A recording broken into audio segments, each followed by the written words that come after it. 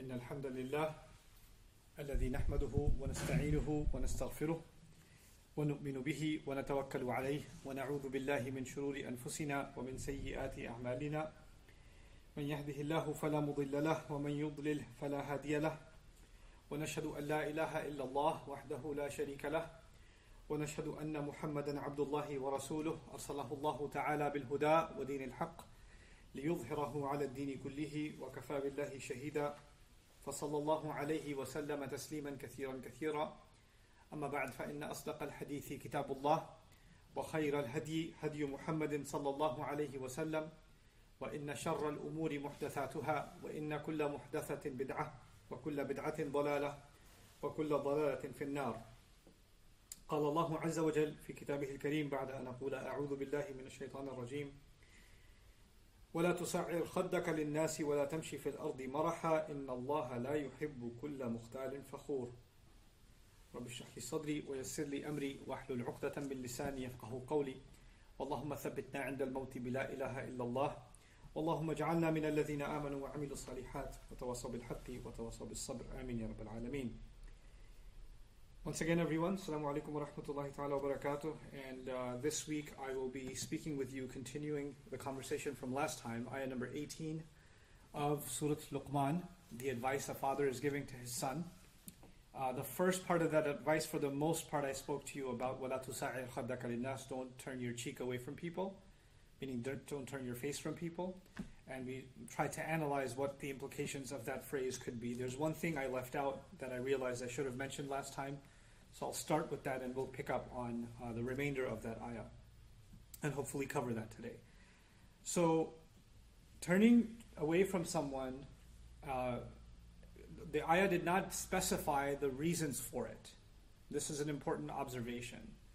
So Allah did not say don't turn your face away from people out of arrogance, or don't turn your face away from people out of pride, anger, arrogance, or dismissal, whatever else, right? So there could be a multitude of circumstances and any number of reasons where a person might feel they're justified in acting a certain way towards somebody else. And they can tell themselves, we're very good at rationalizing our own behavior. So if I do something terrible, I can say, yeah, I know that's terrible, but, and then I have a set of excuses for myself that justify what I did.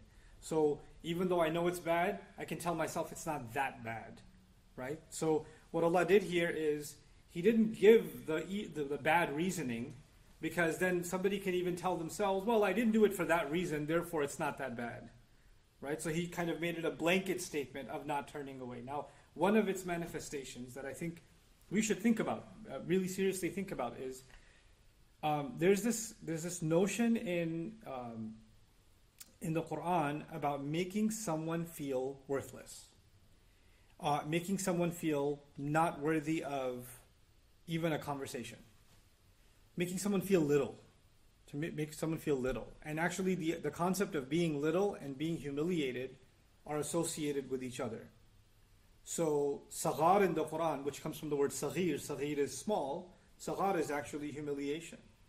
And when the devil was being removed from the company of Allah and the angels and all of that, when he was being expelled, Allah told him, innaka minas saghirin, you are from those that are small. In other words, you're humiliated and you're insignificant. You're being made insignificant. Now, how do you make somebody feel small? You and I can be in a difficult conversation, and or somebody says something we didn't want to hear, or you hear something outrageous, and you want to give a response, and you decide not to give a response. You decide to just stay quiet, right? That's a good thing. Instead of being impulsive and exploding on somebody and putting them in your mind, putting them in their place, or giving them a zinger right back. Oh yeah, if you can say that, I can say 10 more things to you, or I can raise my voice. We've already studied in the Quran that's actually coming to lower your voice, right? So, and a'rid anil jahilin, ignore people that are being outrageous. That's there too. But being silent when somebody's being erratic, when somebody's being outrageous, that's something else. This ayah is about something else. This ayah can also apply in us doing something wrong. When somebody's talking to you, one way you can avoid dealing with something is somebody comes and talks to you, hey, I need to talk to you about what happened last week. or I need to bring up that issue with you, and you say, I don't have time for this. Don't bring it up. No, I'm not going to deal with it. Don't waste my time. Oh, not that again. Or one way or the other, you avoid the subject by not dealing with it at all. And that's another kind of turning your cheek. And this could be also done by, hey, I need to talk to you, no response. I need you to tell me what's going on, no response. And what they call the silent treatment to somebody. So you can be, driving together and you're asking, your parent, or a parent is asking child, or siblings are asking each other, hey, so how was your day? No answer. What's going on? No answer. Complete silence. And when you give somebody complete silence, in their mind, why are they ignoring me? Why aren't they answering anything I'm saying? Are they angry with me? Did I do something wrong? Are they, upset with me? Are they just ignoring me because I don't think I'm worth? There's all kinds of negative thoughts that come out, don't they? The point being, if you don't make yourself clear, and you think that you're silent, and your silence could be for good reasons. Oh, I was silent because I was thinking about something, I was lost in thought, I was distracted. Could be something innocent. Or I was silent because I was just thinking of how to respond and I couldn't come up with an answer quickly. Or I couldn't respond because, in fact, I was angry and I was thinking the wrong thing, so I wanted to calm down before I answered. You could do that later, but in the moment when you ignore somebody and not respond to them, it's better for you and I to be straightforward in our speech and say, hey, I can't respond right now, I'm not feeling okay. Or I don't think my response is going to be healthy at this moment, but we can talk about this a little later. And if you have in family those kinds of situations, it's on me and on you when somebody says that to us to say, I understand, we'll talk about it later. Instead of, what do you mean you can't talk about it right now? The person's already overwhelmed, we poke at them some more until they explode. Let them be. Let them be. But if you and I start just ignoring a person completely, they're just not even saying that I need space, not even saying that I need to think about it, not even saying I'm a little bit upset right now, let me just calm down, or whatever. If you need to say something, just say it. Or if you say, I don't have a response at the moment, or I don't want to talk about this at the moment, that's okay, but at least you give a dignified response. Silence on its own and just completely ignoring someone is not a dignified response. It's actually an arrogant response. Whether you're being arrogant or not, it will be received as arrogance by somebody else. It'll be received as, I'm not worthy of a response. You think I'm worthless. And that's how it will be perceived. And that can become a form of arrogance. So it's not just about, well, I didn't mean that, so it's okay. It's not just about what you and I mean. It's also about the effect on somebody else's feelings. You see? So it's not always just about intentions. It's also sometimes about unintended consequences. And turning our face away from somebody, ignoring somebody, or giving somebody the silent treatment, even if we may have justified reasons, can actually have unintended consequences. And they're being avoided. The intention has been removed from the equation just to get away from that habit. Just don't ignore somebody just for the purpose of ignoring them, whatever your reasons are. If you need to ignore them, if you need to take the space, even the Quran said it, إِذَا خَاطَبَهُمُ الْجَاهِلُونَ قَالُوا سَلَامًا. They respond peacefully. Salama can be a hal there too, not just a maf'ul bih. So it could be they respond saying peace, and it could be they respond in a peaceful manner and say, we don't want to, we don't want to engage in this conversation further. Or even when Allah says, when they walk into a company of conversation or a social gathering in which there is laghu, there's useless talk going on, or there's evil conversation going on. He says, marru kirama, they pass by dignified. What that means is they maintain their dignity and they also don't humiliate the people that are doing the wrong thing. They can maintain a sanctimonious approach for themselves and for others. They can actually be dignified for themselves and others, even if they don't want to take part in something wrong. So we have to be mindful of that. But now we come to today's subject matter, what Allah connected, these concepts Allah connected with each other. The next advice He's giving His son in the same ayah is وَلَا تَمْشِ فِي الْأَرْضِ مَرَحًا إِنَّ اللَّهَ لَا يُحِبُّ كُلَّ مُخْتَالٍ فَخُورٍ. I'm going to dedicate a little bit of time in this khutbah to two words, marah and fakhur. Those are kind of a little bit difficult words, or rich words, and I don't think we should pass over them quickly. In fact, there are three words. There's marah, and there is mukhtal, and there's fakhur. So we're kind of getting, mukhtal is easier, so we'll give a little bit less time to that. But marah and fakhur are more rare, and I think we need to really dig into what they mean and get the most out of this ayah. So let's talk about this word marah. What is Allah saying? He's saying don't walk on the earth with marah. So I won't translate that word yet. Don't walk on the earth with marah. Right? Now, simple translations might say don't walk on the earth with arrogance. Don't walk on the earth with pride. Don't walk on the earth with overconfidence. But as we'll see, there's much more to it than that. And that's not even the direct implication of the word. So المعنى المحوري تسيب الشيء اللطيف بقوة وخفة من أثناء ما يمسكه. The overall meaning of the words that come from this root, mim, ra, and ha, is actually when something exits something smoothly or easily. Easily exiting one thing from the other. So what are the examples of that? مِزَادَةٌ مَرِيحَةٌ لَا تُمْسِكُ الْمَاءَ. If it's a container, that's mariha from the same word. A marah container is one that water leaks out of it easily. So water now escapes easily from it. Okay? وَأَرْضٌ مِمْرَاحٍ, an earth, a piece of land, that's mimrah, is when the plants come out of it very easily. وَقَوْسٌ مَرُوحٍ, and a bow is called maruh from the same origin when the arrow goes pretty quick out of it. It releases quickly out of that bow. وَعَيْنٌ مِمْرَاحٍ, an eye is called mimrah when it's easy for a person, they cry easily. Like the waterworks come out quickly, right? So they say شَدَّ سَيَلَانُهَا.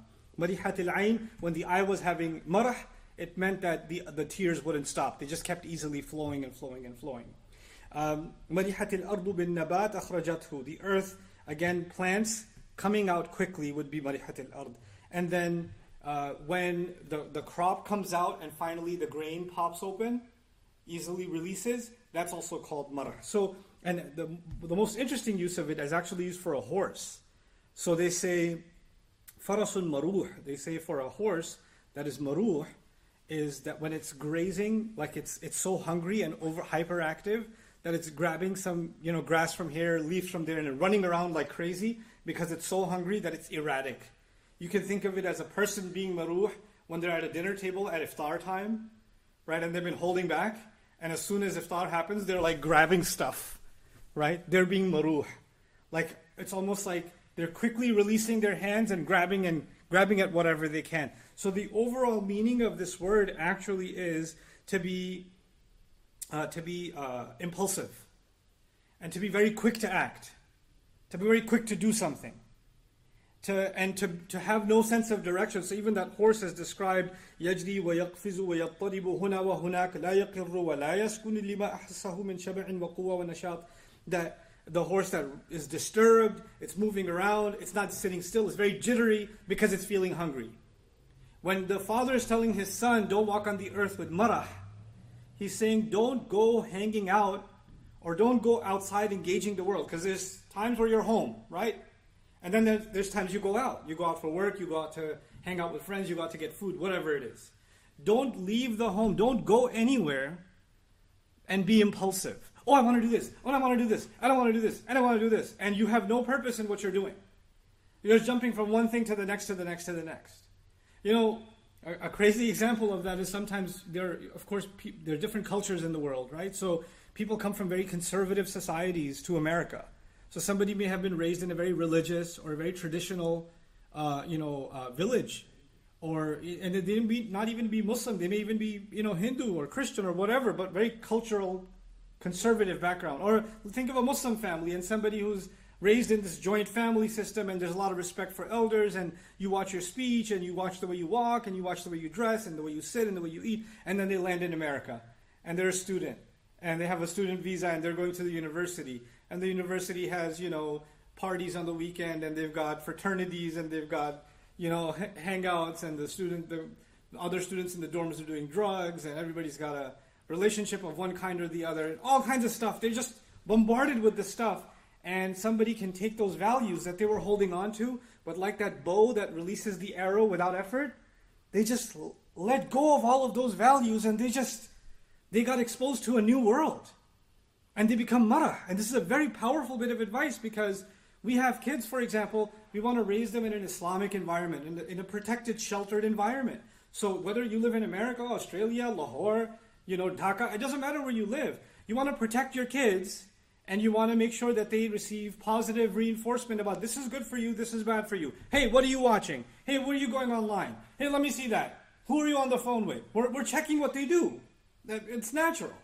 Right? So we're trying to create a sheltered environment for them wherever we may be. But you know what? This father realizes they're not going to stay home. These birds are going to fly off the nest. They're going to go outside. And when they go outside, all the things I protected them from, all the things that I didn't want them to just spill into, all the things I didn't want them to be exposed to, they're going to get hit with all of it all at the same time. They're just going to get sensory overload. There's going to be so much access to so much wrongdoing, and I'm not going to have any control over it. And he's saying, in those moments, because now you have the ability, you have the appetite, you have the curiosity, you have the ability, you have the perception of freedom, right? And then, especially in that moment when somebody tries to give you good advice, you can turn your cheek. You can just, I don't want to hear this, right? So in that moment, you can become impulsive and not think twice about how you're violating others and yourself. And that is a form of arrogance. So by extension, it becomes arrogance. By extension. Because arrogance is a lack of consideration for anybody else but yourself. وَلَا تَمْشِي فِي الْأَرْضِ مَرَحًا.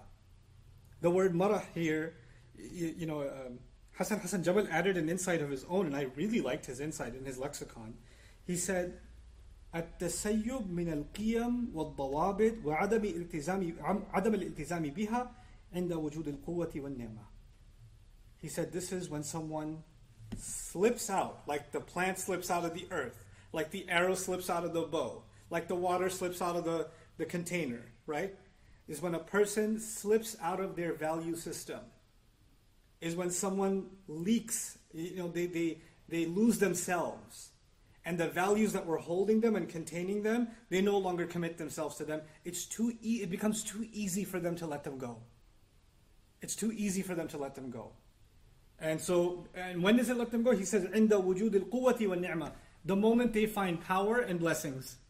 What he means by that is when you're independent and you can do it, who's going to stop me? That's power. Blessings means you got money, you got strength, Allah has blessed you with the ability for transportation, your appearance, whatever it may be. Now you've got these blessings, now I can do what I want with them. The father is telling his son, listen, you are going to feel powerful, capable of doing whatever you feel like, whatever impulse comes to you. And that's going to be a trial that you have. But it's interesting that he put these two seemingly unrelated bits of advice next to each other. He said, first, don't scoff at people, and then don't be impulsive, basically. Right? What is the connection between these two?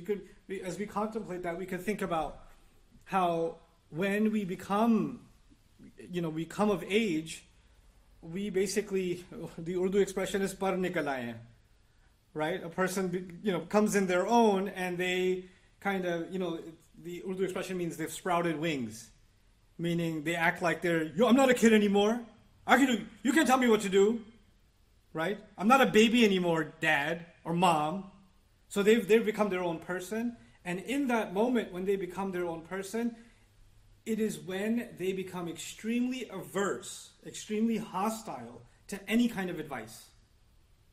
And actually, it is a time when, because you're hostile to any kind of advice, you develop this shell around you, which is constantly putting others down or dismissing others. The modern way of doing that captures so many young people around the world that are coming into adulthood is the word whatever. You whatever everything in the world. Anybody's giving you whatever. And you don't have to say whatever. You can just say half the syllables and whatevs. Or you can just roll your eyes. Mm-hmm. Oh God, here we go again. Or you could just take a deep breath of disdain. Are you done yet? You could just say that with your face. Are you done giving your lecture yet? Can I just go live my life now? This is لا تصعر خدك للناس. You don't have to disrespect someone by raising your voice and getting angry. You could just dismiss someone and dishonor them. And now that you've dismissed them and you can't hear their voice anymore, their advice anymore, now you're left to your own devices. وَلَا تَمْشِي فِي الْأَرْضِ مَرَحًا. He's putting those two things together, perhaps because he understands that when a person stops listening to the advice of others, that's when they become impulsive. So having people in our life that can give us advice, that can give us the benefit of their wisdom, And keeping an open ear and an open heart towards them is an important part of life. And then وَلَا تَمْشِي فِي الْأَرْضِ مَرَحًا. You know, this isn't just even spiritual in nature. There are other experiences in life that apply to this. Because even Luqman radiallahu anhu said, لِلنَّاسِ, don't scoff away from people. Like I have non-Muslim friends who were into drugs, alcohol, crime, getting in trouble, you name it, right? And then later on in school, and they hated their teachers, but one teacher decides to give them advice and show them the ropes and say, hey, you're talented in this, maybe you can get a job in this. And that one teacher or that one positive influence, and the person turns their life around, right? Because they didn't turn away from that one teacher. This is لَا تُسَاعِدْ خَدَّكَ لِلنَّاسِ.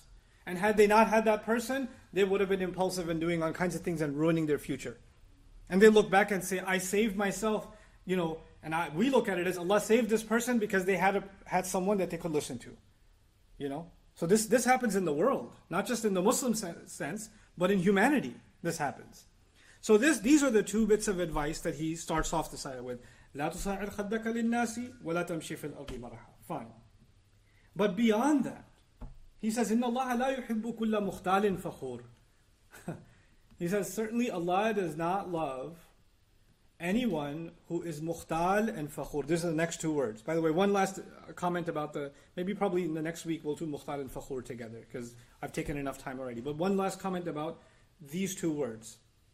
About the first two words. Well, the first two phrases were turning your face and also being marah. Right? Notice in the first of them, Allah mentioned people. لا تُسَاعِدْ خَدَّكَ لِلنَّاسِ. So people are mentioned. And in the second one, it's not about people, it's all about you. Is وَلَا تَمْشِي فِي الْأَرْضِ مَرَحًا. There's no mention of people. Don't walk on the earth with marah, in a state of marah, and there's no mention of people. What's the benefit of knowing that? Allah is telling us a person is at the devil's disposal when they have cut themselves off from good people. The devil's whisper comes from this direction, that direction, and when there's no good people around you, then you are susceptible to this whisper, then that whisper, then that whisper. So the first thing is, don't isolate yourself from good people by dismissing them.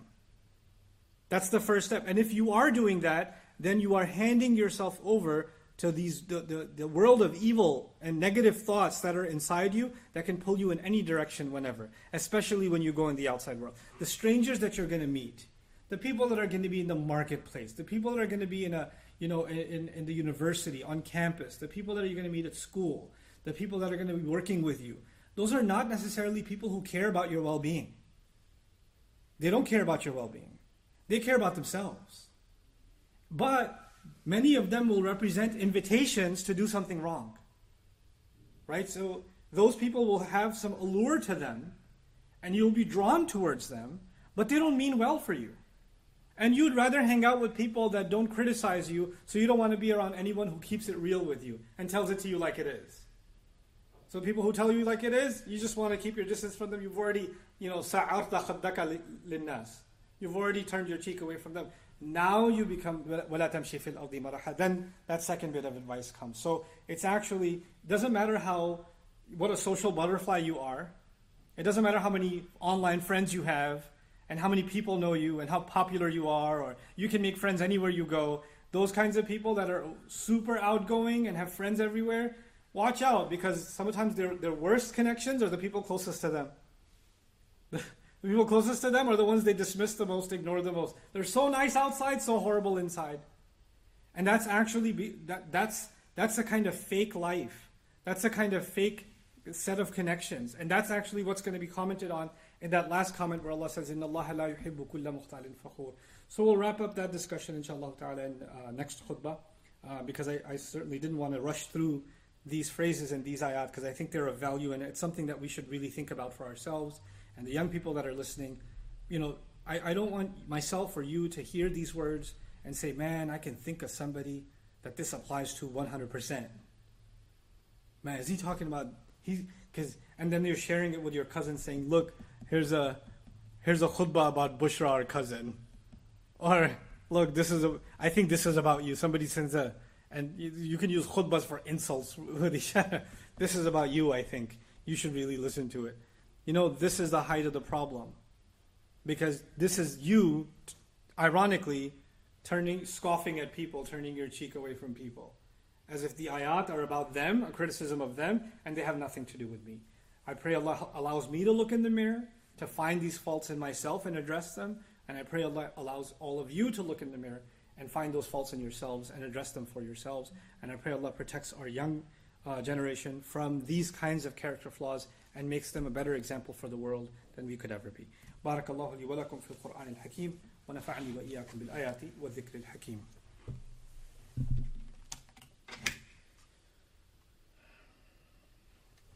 الحمد لله وكفى والصلاة والسلام على عباده الذين اصطفى خصوصا على أفضلهم وخاتم النبيين محمد الأمين وعلى آله وصحبه أجمعين.